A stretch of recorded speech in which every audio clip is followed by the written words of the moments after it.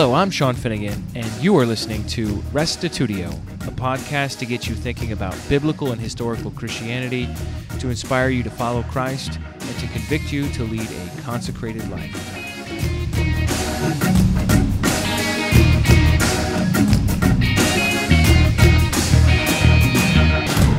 Today's episode is called The Immutable Shema. The Shema has been the core creed of Judaism from the time of Moses to today. It stands as an immovable witness to God's identity as well as our proper relation to Him. Even though Jesus confessed the Shema, most Christians today aren't familiar with it. This is because after the New Testament age, under the influence of Greek philosophy, Christian thinking metastasized into Trinitarian dogma, scorning its native Hebrew context in the process. Eventually, Yahweh became Lord, and one became three in one, and the church became estranged from the Bible's legacy of Unitarianism. This led to persecuting Jews and Christian monotheists. Listen into this message about the Shema to find out how to stay true to the Bible's teaching about God's identity. I'm calling this the Immutable Shema, and immutable means cannot be changed, and Shema is a Hebrew word that means listen up or hear. And so in Deuteronomy chapter 6, we read these words that are really the core of Judaism, whether we talk about ancient Judaism or modern Judaism. It's the creed of Christ, and it's a truth worth dying for as well as a truth worth living for. Does that set the stage enough? Are you excited? It's a simple statement, but it's extremely profound, and it really reaches to the depth of what it means to call God Father and to recognize Him as the true God. So in Deuteronomy chapter 6, verse 4, we read, "Hear, O Israel, the Lord our God, the Lord is one." Now the word hear here is the word Shema, and it's the word that means listen up or hear. And Moses is instructing the Israelites. They have been in the wilderness journey for 40 years. This is the last month. They're about to enter into the promised land. And Moses has one last chance with this people group to convince them to obey God before they go into the land. And so he's getting them ready. He's preparing a generation, mostly young people. There would be a couple of older folks around like Moses, Joshua, and Caleb, but mostly younger folks who had grown up in the wilderness. And he's told them what God has done in the past, and now in chapter 6 he says, "Listen up, Israel, hear, Israel, the Lord our God, the Lord is one." Now the word "the Lord" there is God's proper name, Yahweh, and Christian Bibles put the word Lord there so that Jewish people won't be offended. But that never really made sense to me because Jewish people aren't reading Christian Bibles, they're reading Jewish Bibles. So I'm just going to go ahead and say Yahweh, and it's not my intention to offend you, but it's what it says. And so this is the statement from Deuteronomy 6:4 in Hebrew, and it says, "Shema Yisrael." I'll put the transliteration underneath it. "Shema Yisrael, Yahweh eloheinu, Yahweh echad." So that's what it says in Hebrew. In English, we translate it, "Hear, O Israel, Yahweh." Then there's no word for "is" here. It's just skipped over. You're supposed to understand to put that in. So it really says, "Yahweh our God, Yahweh is one." Or we translate, "Yahweh is our God, Yahweh is one." It's a very simple statement. It's 11 words in English and in your translation when it has the Lord and everything else there. And in Hebrew, it's only 6 words. "Shema Yisrael," listen up, Israel, "Yahweh our God, Yahweh one." And so this is the core belief of God's people. 4 short words. Yahweh our God, Yahweh is one. Yahweh, Eloheinu, Yahweh, echad. Those 4 short little Hebrew words sum up the faith of Israel for so many centuries. And you notice that on the slide here I have 2 of these Hebrew letters larger. You see that third letter from the right. Hebrew you read from right to left, right? So the first sound is a sh, and then an m, and then an ah sound, right? So the ah there is an ayin, that's bigger. And then at the very end, the D there, the dalet, is also bigger, right? And this is just how they like to write it, how the Hebrew-speaking people like to write it, how the scribes like to write it.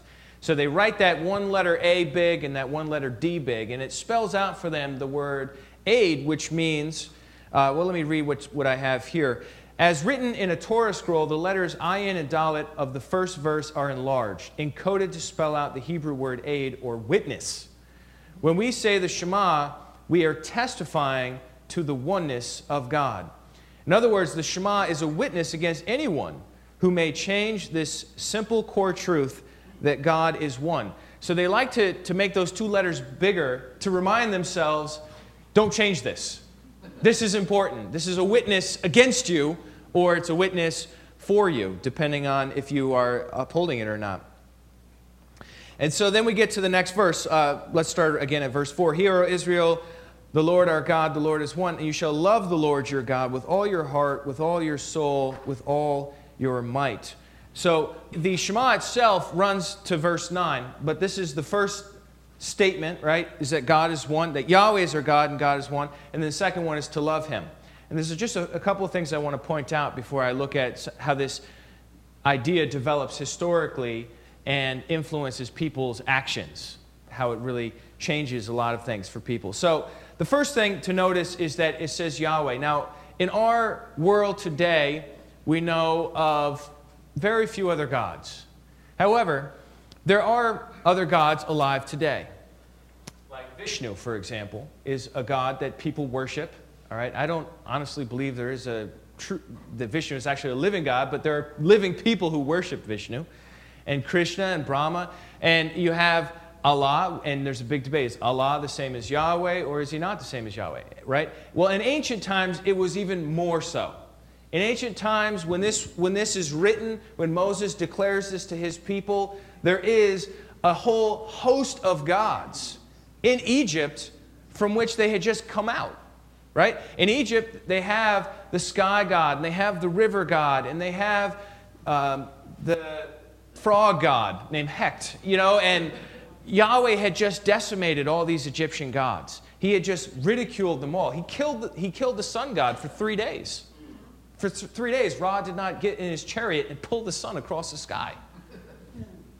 What is that? That's Yahweh saying, I am more powerful than your gods. I am the true God, right? And Pharaoh had asked Moses, right, who is Yahweh? Who is Yahweh? And so we get the 10 plagues. That's who Yahweh is.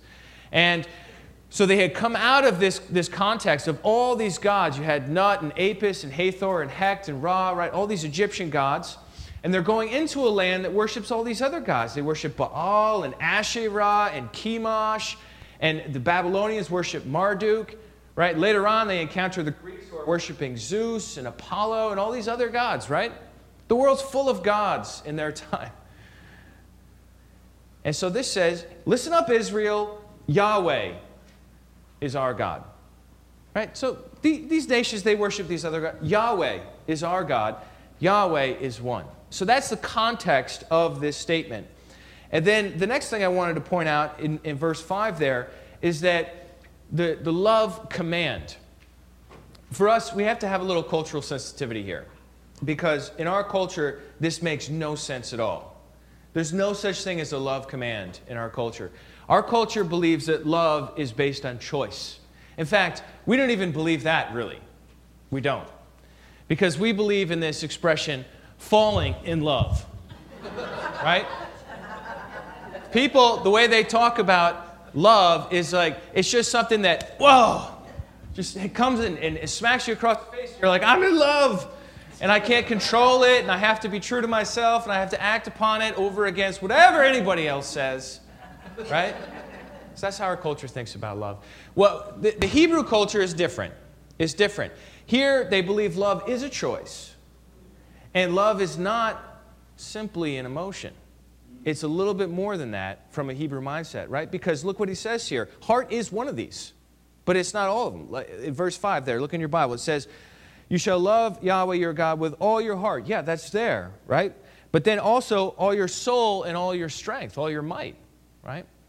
So you have this whole comprehensive statement that Moses is giving the people that they should love God. And so what is love here? It can't be exactly the same thing as what our culture thinks love is, right? Because you can't have one person command another person to feel intense, passionate, romantic feelings. That doesn't work, right? In fact, if you do command somebody else to love you like that, it will probably guarantee they won't love you like that, right? Love me! I tell you, love me! It doesn't work like that, right? So, what is this? This is a command about behavior. This is about behavior. I think in English we might say, show love, right? You might not even like this person, but you can still show them love. You can still express love. You know, Mark might have done something to me that hurt my feelings, but I can still express love towards him, even if I'm feeling hurt, right? And he could do the same for me. And so, think of it more like that. What God is asking of his people is to recognize that Yahweh is the only God, or he's speaking through Moses here, and that you're supposed to express love to him. Now, what does expressing love to God look like? It looks like obedience. All throughout Deuteronomy, all throughout even, you see this in 1 John very strongly as well, that love and obedience are all wrapped up together. You can't really separate the two because God is not your pal.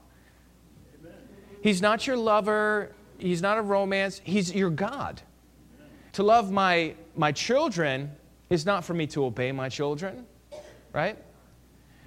But to love my God is for me to obey him because he's God, right? It's the nature of that relationship that true love in that case means obedience. It means recognizing that he actually is God. And if he's God, look, we should obey him.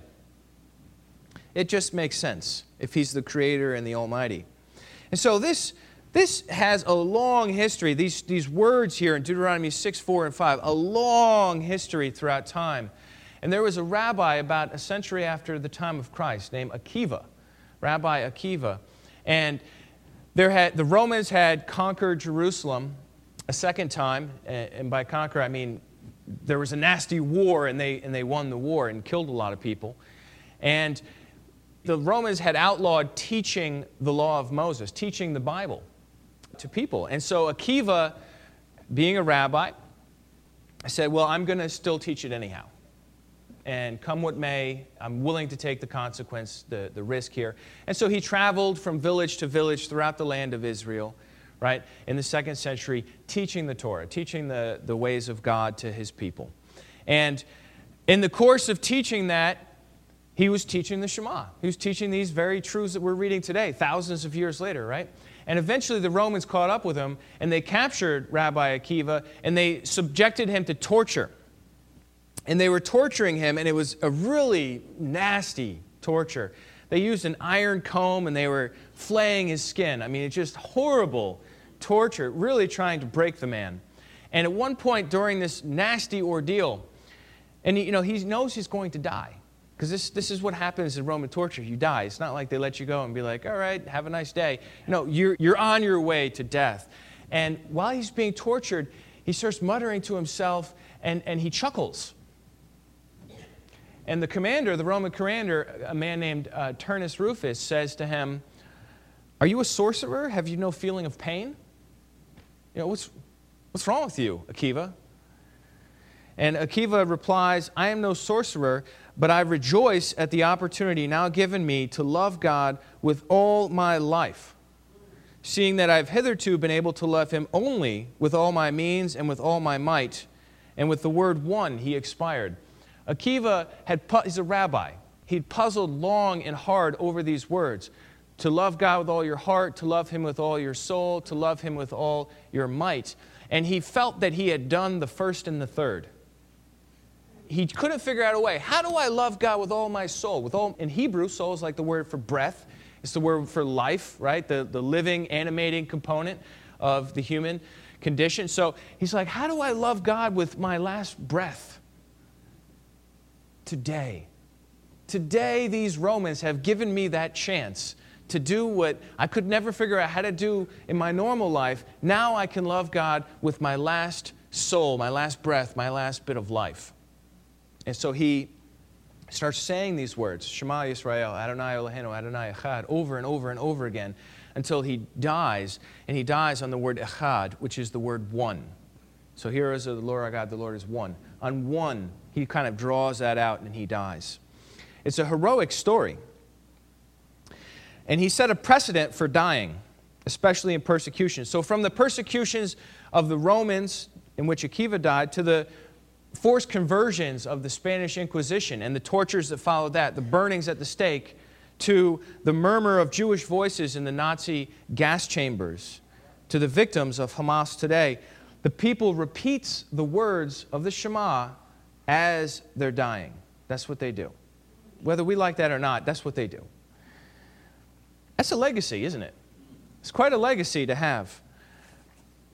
I've got a quote here from Isaac Leib Peretz. He says, "The Hebrew language is the only glue which holds together our scattered bones. It also holds together the rings in the chain of time. It binds us to those who built the pyramids, to those who shed their blood on the ramparts of Jerusalem, and to those who at the burning stakes cried, Shema Yisrael." I mean, that's really twisted. I don't know if you ever studied the Inquisition and the burning at the stake in the Middle Ages. I mean, it's just nasty. I mean, here you have these Christians who decide they want to forcibly convert all the Spanish Jews to Christianity, or else they have to leave. So they called them the conversos, those who are forcibly converted. And then they would spy them out to see if they were still practicing Judaism. And if they found them resting on the Sabbath or saying words like the Shema or celebrating Hanukkah with a menorah, certain things like that, then they would turn them in. They would be tortured for any information they could give on other closet Jews, and then publicly burned at the stake. And so saying the Shema while you're being burned at the stake as a Jew in the Middle Ages is a way to say, yes, I am one of these people. I do believe these things. And the core thing that I believe in my own Hebrew language is Shema Yisrael, Adonai Eloheinu, Adonai echad, or Yahweh Eloheinu, Yahweh echad. Hear, O Israel, Yahweh is our God, Yahweh is one, over and over and over. And that's how they die. And this phenomenon has not stopped. It still goes on. There's a story that Rabbi Shraga Simmons tells about a man in 2002, Seth Mandel, who spoke at a rally. He said, in the Sparrow pizza bombing, this is in 2002, which killed 15 people in Jerusalem, 5 members of a Dutch family were killed. One was a 4-year-old boy named Avraham Yitzhak. As he was lying on the ground, bleeding, burning, and dying, he said to his father, Abba, please help me. Save me. His father reached over and held his hand. Together, they said the words of the Shema. And that's all you can do. Your son's dying. He's bleeding out. You hold his hand. Shema, hear, O Israel, the Lord our God, the Lord is one. You shall love him with all your heart, with all your soul, with all your strength. Still to this day, what a legacy. What a legacy of a people and their intent, fervor to stay true to their God. It's their core, like I said to you in the start, it's what they would die for, and it's what they will live for. I talked about the dying. Let's talk about the living. Look at verse 6. This is a deep truth. It's a profound truth, but it's a simple truth. Yahweh is one. Yahweh is our God. You are to love him with everything. Deuteronomy chapter 6, verse 6 says, And these words that I command you today shall be on your heart. You shall teach them diligently to your children. You shall talk of them when you sit in your house, when you walk by the way, when you lie down, and when you rise. It says in the Talmud that one of the reasons why the temple was destroyed was because the people refrained from reciting the morning and the evening Shema. This is a statement that is said twice daily. You know why they say it twice daily? Because right there in verse 7 it says, when you lie down. So they say the Shema when they lie down, and then they say it when they rise up in the morning. It's said when praising God. It's said when petitioning God. It's taught to children as soon as they are able to learn it. And they have a tradition, this is a later tradition, but it's an interesting one, that reciting the Shema is called the acceptance of the yoke of the kingship of God. In other words, when you say the words, Hear, O Israel, Yahweh our God, Yahweh is one, You shall love him with everything. That when you say those words, you're recognizing God as king who reigns over you. In other words, you're committing yourself to obedience. You're saying, I'm going to keep his commandments. There's another story that Rabbi Simmons tells about a man in 1945, after the war had ended in Europe, who was sent to find Jewish children who had been hidden away by people that were protecting them. And he went all over. A lot of these children didn't even know they were Jewish or know their background or anything like that. And he went all over. And what he would do is he would get to a town and he would have all the children come to the town square. And then before them all, he would belt out the words of the Shema. Hear, O Israel, the Lord our God, the Lord is one. And then he would check the faces of the children. And those who had tears in his eyes, he recognized as Jewish. Because a Jewish child hears those words every night when their mother puts them to bed. And so that would trigger an emotional response in that child. And that's how he was able to find the Jewish, at least some of the Jewish children that had been saved. So it's something you teach to your children. And it's not a silent, cold belief, the Shema. The Shema is a loud, spoken belief. They don't, I don't know if have any of you ever seen a Jewish person pray? The first part they're supposed to say out loud. Then they can be quiet. You know, they can kind of like mutter it to themselves. But that first part, they cover their eyes with their right hand. And they say, Hear, O Israel, the Lord our God, the Lord is one. And then they go through the rest of it. And it's a spoken statement. It's a declaration. It's not private. You're supposed to talk about it when you sit. You see that in verse 7 there?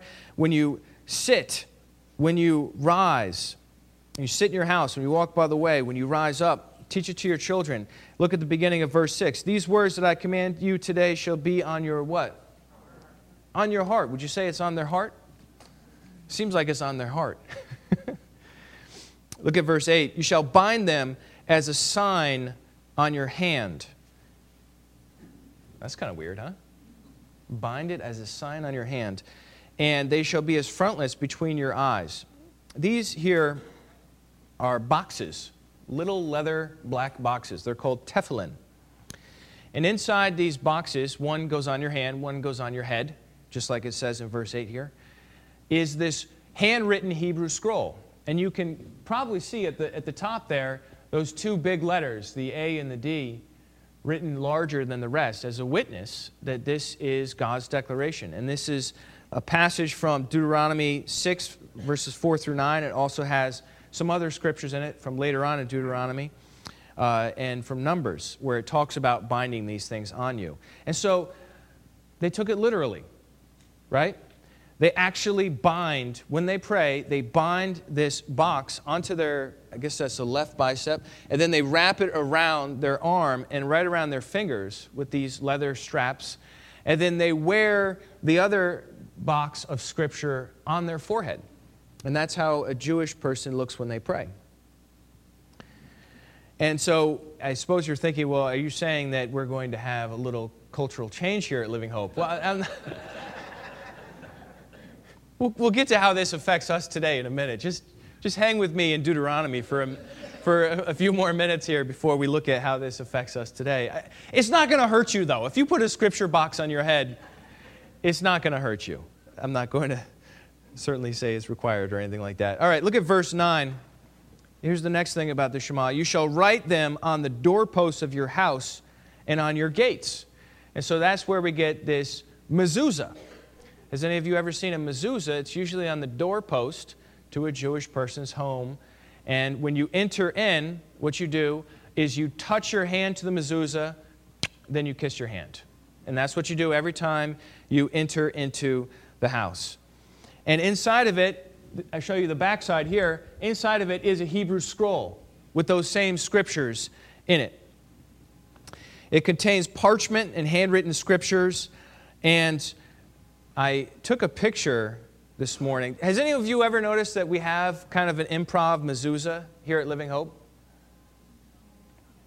When you walk in our front door, this is what you see. It says the Shema right there. You all walked, well, unless you came in the side door, you walked under it. I think we probably put it that high so you wouldn't put your hand on it and kiss it. No, I'm just kidding. But my Uncle Jimmy put that up there. Yahweh our God, Yahweh is one. That's the Shema. It's right out there, painted. So I'm not saying anything that's not already there. There you have it. So, but anyhow, the Jews interpreted this as, it says you write it on the doorpost, so they put it in a little scroll and they hang it on the doorpost. Let's look at the next one here. Deuteronomy 6, verse 10 says, "And when Yahweh your God brings you into the land that he swore to your fathers, to Abraham, to Isaac, to Jacob, to give you, with great and good cities that you did not build, and houses full of all good things that you did not fill, and cisterns that you did not dig, and vineyards and olive trees that you did not plant, and when you eat and are full, then take care lest you forget Yahweh, the Lord, who brought you out of the land of Egypt, out of the household of slavery." This verse is all about grace. It's all about grace. God's giving them a land. They're not going to have to acquire the land in traditional means, right? God is going to fight with them and for them to get this land. And God says, look, you're going to get into this land. There are going to be olive trees there that you didn't even plant. They're just already there. They're there to bless you. They're there as a gift, as grace, right? All these different things that these people are going to get, they didn't work for them. God's giving it to them. And God knows there's something funny about people. If we prosper, we have this memory problem. If we suffer, we remember God, don't we? If we're going through some trial, if we're going through a sickness, if we're dealing with a loved one who's just out there, right? And what do? We pray. Suddenly we start reading books about fasting, right? We become really tuned into God, right? And then life is good. Things have calmed down, right? And things are reliable, and, everything is just kind of okay. It's good, Then it's like, gosh, maybe I don't want to come on Sunday. It's a nice day out. Gee, look at that. All right? But if you're suffering, you get there on Sunday. You get there early. You're in the prayer room, right? Because you need God, right? And so God says, look, I'm going to bring you to this land. It's going to be great, right? But do not forget me. Do not forget me. He says it before it happens, right? He says, do not forget the Lord who brought you out of the land of Egypt. Verse 13, "It is Yahweh your God you shall fear.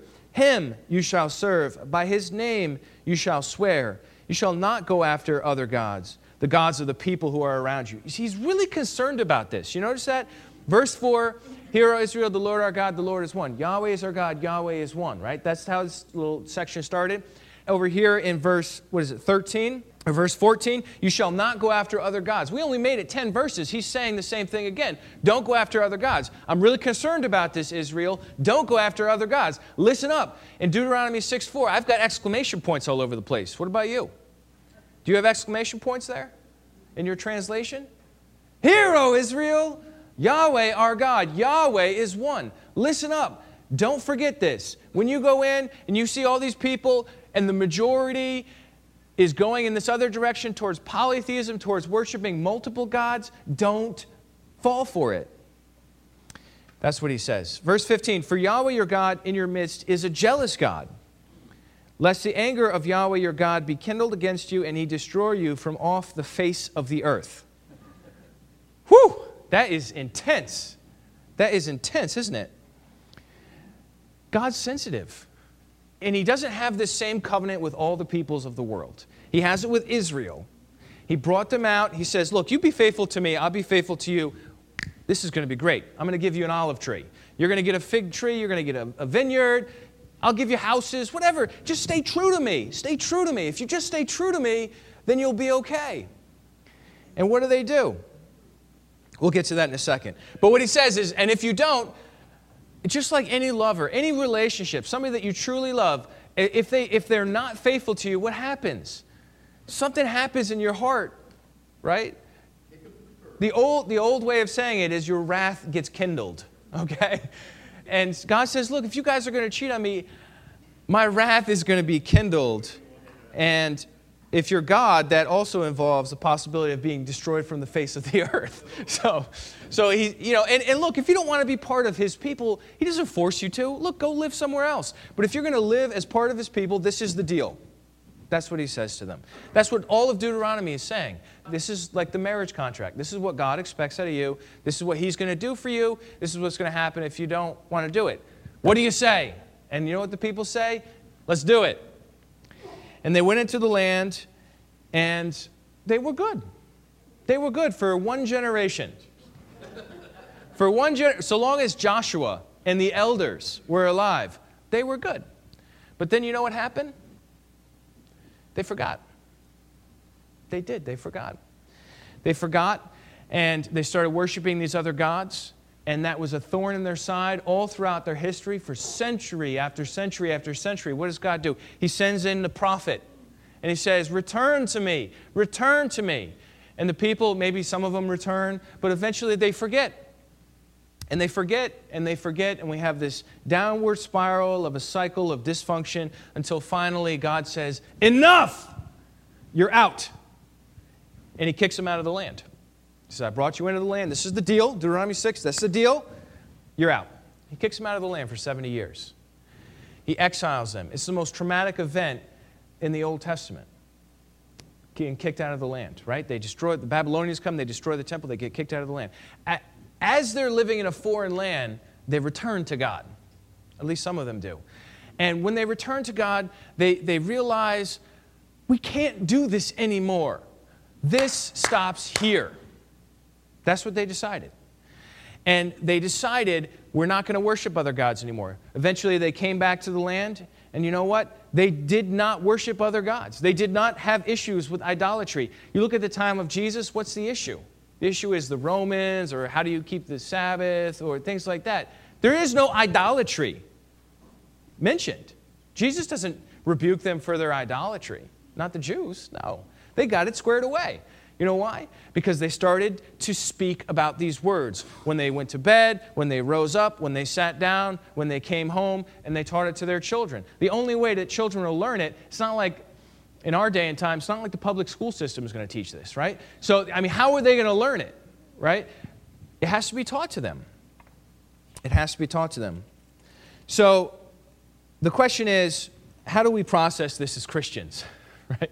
I'm telling you all about like the Hebrew and the Jewish mindset and these traditions they have and all that. Well, we look to Christ. Let's look at Mark chapter 12. We look to Christ. As Christians, we look to Christ, right? Does that make sense? What does he say about the Shema? Does Jesus talk about the Shema? Did Jesus accept the Shema? Did Jesus change the Shema? Did Jesus say, all right, this is Shema 2.0? Did he do that? Because if he did that, then that's where we're at if we're Christians, right? So look at Mark chapter 12, verse 28. Interestingly enough, Jesus has a conversation about the Shema right in Mark. Isn't that tremendous? So we don't have to guess. We don't have to infer. We don't have to figure it out on our own. Jesus says, well, we'll see what he says. Mark chapter 12, verse 28. One of the scribes came and heard them arguing, and recognizing that he had answered them well, asked him, what commandment is the foremost of all? So that's a scribe, and he's asking Jesus. And this is not a stumper question. Stumper questions go like this. Should we pay taxes to Caesar or not? And either way you answer it, you're ruined, right? That's a stumper question.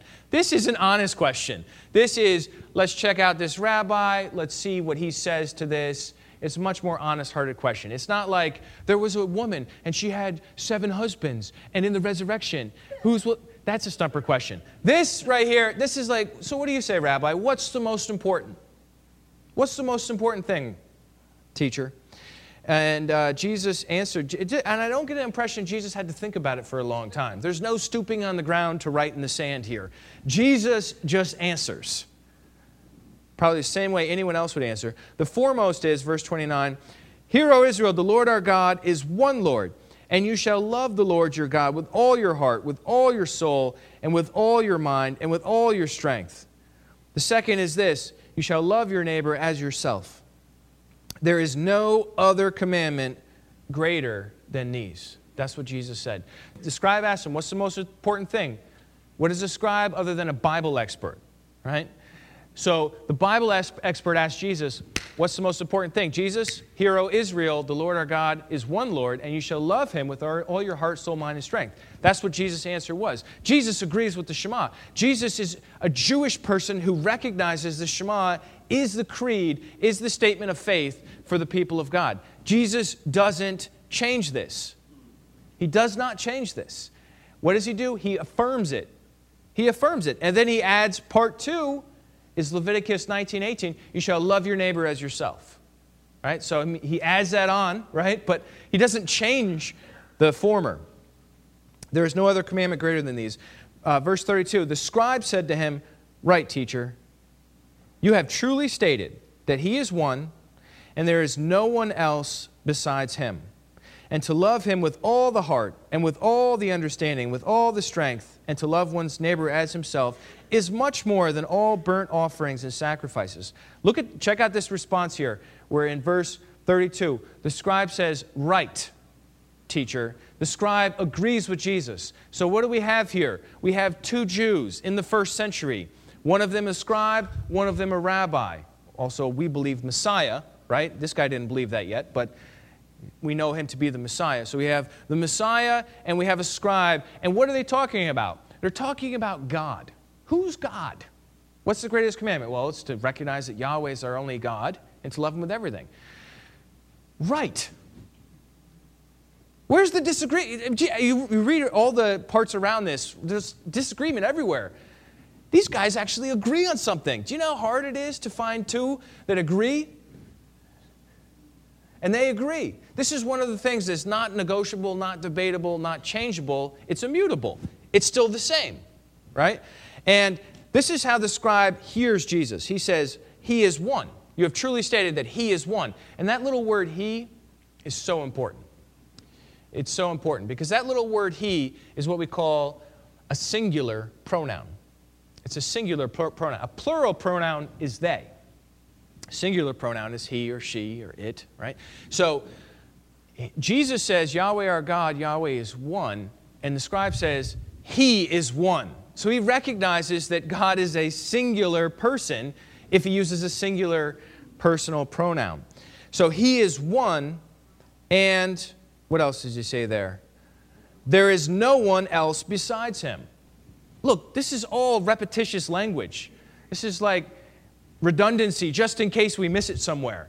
Jesus says, Yahweh is our God, Yahweh is one. The scribe comes back, he is one, and there's no one else besides him. This is absolutely crystal clear in everyone's mind at this point in history who God is.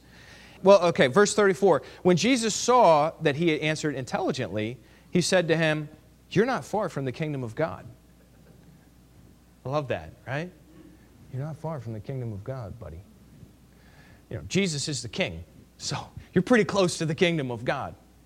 After that, no one would venture to ask him any more questions. So Jesus and the scribe agree on who God is. And so here are some observations. Number one, the Jewish scribe did not believe that Jesus was God.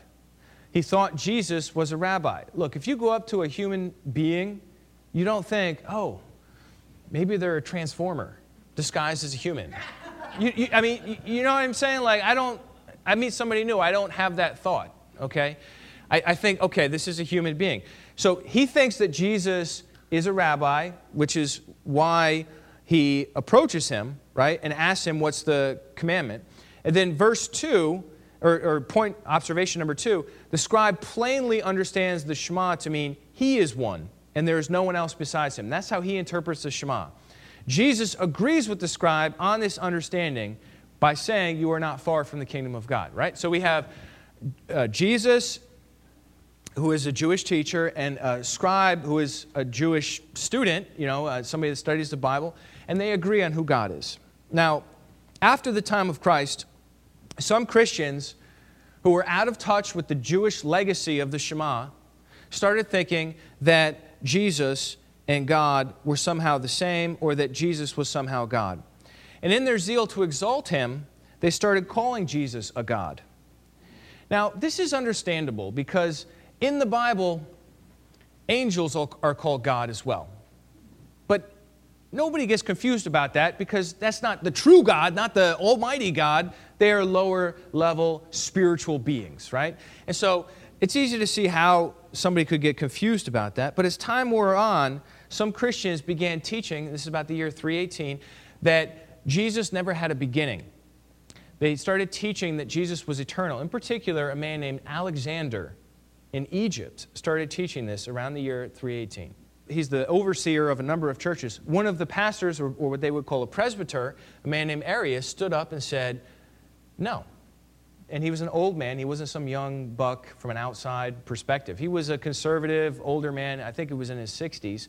And he says, look, this is not the teaching we've received, Alexander. With respect, we can't accept it. And so what Alexander did was he fired Arius and kicked him, not only fired him, but kicked him out of Christianity so that he couldn't go to any church in all of Egypt. At which point, Arius was very upset.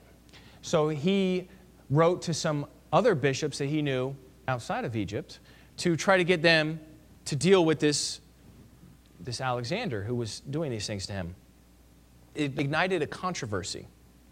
Is Jesus eternal or does he have a beginning? Was the controversy that starts in the 4th century here. Now, there was this other man involved in the situation, a very powerful man named Constantine. He was the emperor of the Roman Empire. And Emperor Constantine wanted to favor Christianity. And he wanted to introduce Christianity. He wanted Christianity to go public.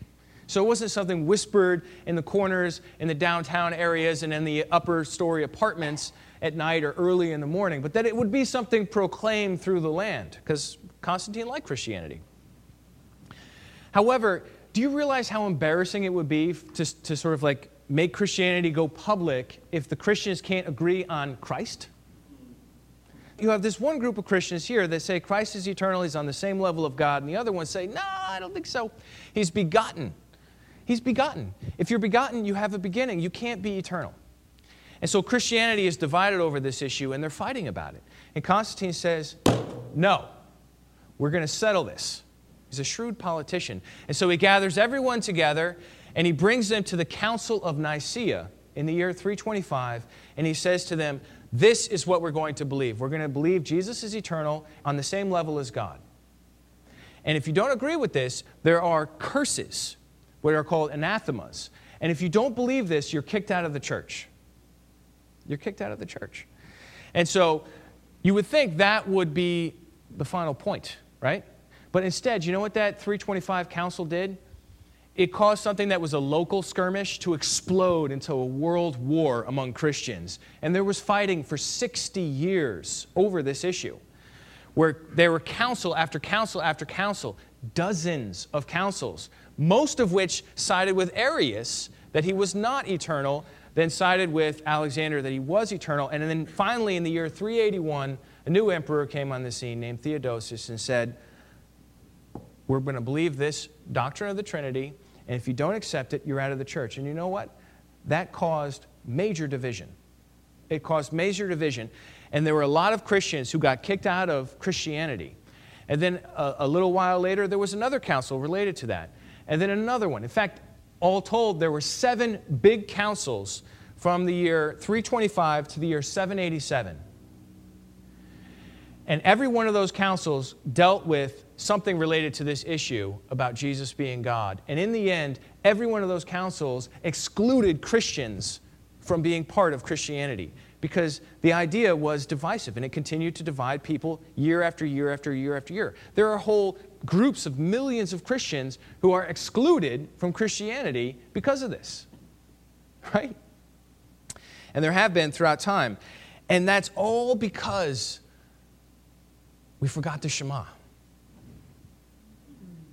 We stopped saying the Shema. We stopped saying, the Lord our God, the Lord is one. We forgot it. People had been saying it for year after year after year, century after century, from the time of the exile, which is 586, up until the time of Christ. That's 586 years, almost 600 years, right? And then suddenly Christianity spreads beyond the land, and now people are getting different ideas. They're not remembering to say the Shema. They forgot. They forgot. And so what does that mean about us today? Well, I don't know about you, but I'm going to stick with Jesus. I'm going to stick with Jesus. They asked Jesus, what's the most important? He said, Shema Yisrael. He said, listen, Israel, the Lord our God, the Lord is one. You shall love him with everything. The guy says, you're right, he's one. There's no one else beside him. That's it. I put my period there. That's my period. I don't have a colon or a comma or some extension on that. That's it. And that's the creed of Jesus. That's what he said. I'm a Christian. A Christian has to be with Christ. Can we agree on that? So if a Christian is with Christ, then let's go with the Shema. Let's go with this creed. It's ancient. It's beautiful. It's simple. It's easy to remember. It doesn't take an army of theologians to describe. And there's no charges of heresy and bullying and divisiveness. You just say God is one. The Father of Jesus is one. That's it. If you don't mind, if you would like to affirm this with me, let's stand together. Let's say this out loud together as a congregation. If you agree with these words, let's go ahead and say this by way of closing. All together. Hear, O Israel, Yahweh is our God. Yahweh is one. You shall love Yahweh your God with all your heart, with all your soul, with all your might. Let's pray. Father in heaven, we thank you for the testimony of Scripture, for the beautiful simplicity of it. We ask that you help us to stick with Jesus, to stick with this simple creed. We recognize you as the only true God, as the one who is worthy of all glory and honor.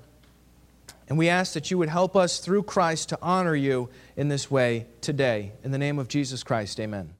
If you enjoyed what you heard here, why not give Restitutio a 5-star rating in iTunes or Stitcher? Doing so will help others find this podcast and inspire them to love God, follow Christ, and seek truth wherever it leads. Thanks for listening, and check us out online at restitutio.org, where you can find an archive of all the podcasts, as well as a bunch of articles and links to other resources. And remember, the truth has nothing to fear.